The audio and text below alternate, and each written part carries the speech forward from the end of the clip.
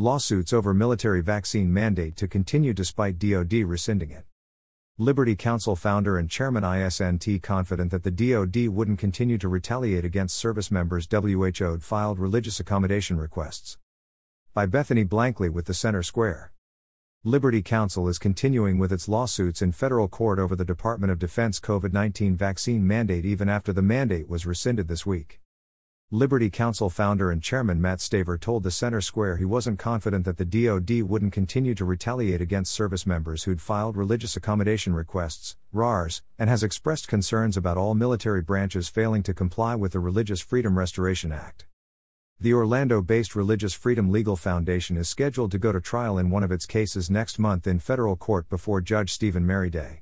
It's asking the court to grant permanent class action relief for everyone serving in the U.S. Marine Corps from the mandate. Last August, Merriday issued a class-wide preliminary injunction. In a separate case, Liberty Counsel presented oral arguments last month before the 11th Circuit Court of Appeals on behalf of a U.S. Marine lieutenant colonel and Navy commander of a warship. These military heroes have sacrificed everything to defend America, Staver said. Liberty Counsel continues to pursue a permanent injunction against the Department of Defense so that this abuse never again happens to our service members. On January 10, the DoD officially rescinded its August 24, 2021, and November 30, 2021, memoranda mandating that all members of the U.S. military, including the National Guard and Ready Reserves, take the emergency use authorization COVID-19 shots or face discharge and other disciplinary measures.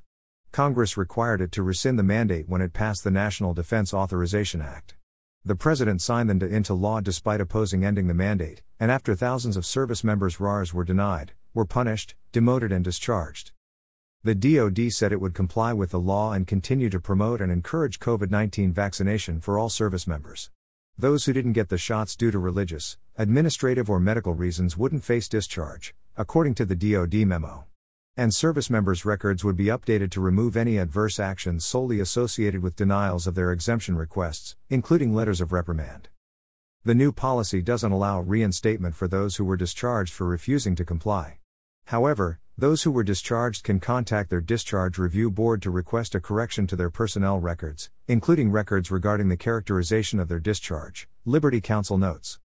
For those still in the military, each branch has been instructed to further cease any ongoing reviews of current service member religious administrative or medical accommodation requests solely for exemption from the COVID-19 vaccine or appeals of denials of such requests. Liberty Counsel says it's not confident that the DoD won't end all retaliation against service members who filed RARs in light of actions taken against service members it's described as cruel and unusual punishment, causing some to commit suicide. It also raises concerns about a directive in the guidance, which states, all commanders have the responsibility and authority to preserve the department's compelling interest in mission accomplishment. This responsibility and authority includes the ability to maintain military readiness, unit cohesion, good order and discipline, and the health and safety of a resilient joint force. This seems to imply that getting the COVID-19 shots is the responsibility of the commander, Staver said.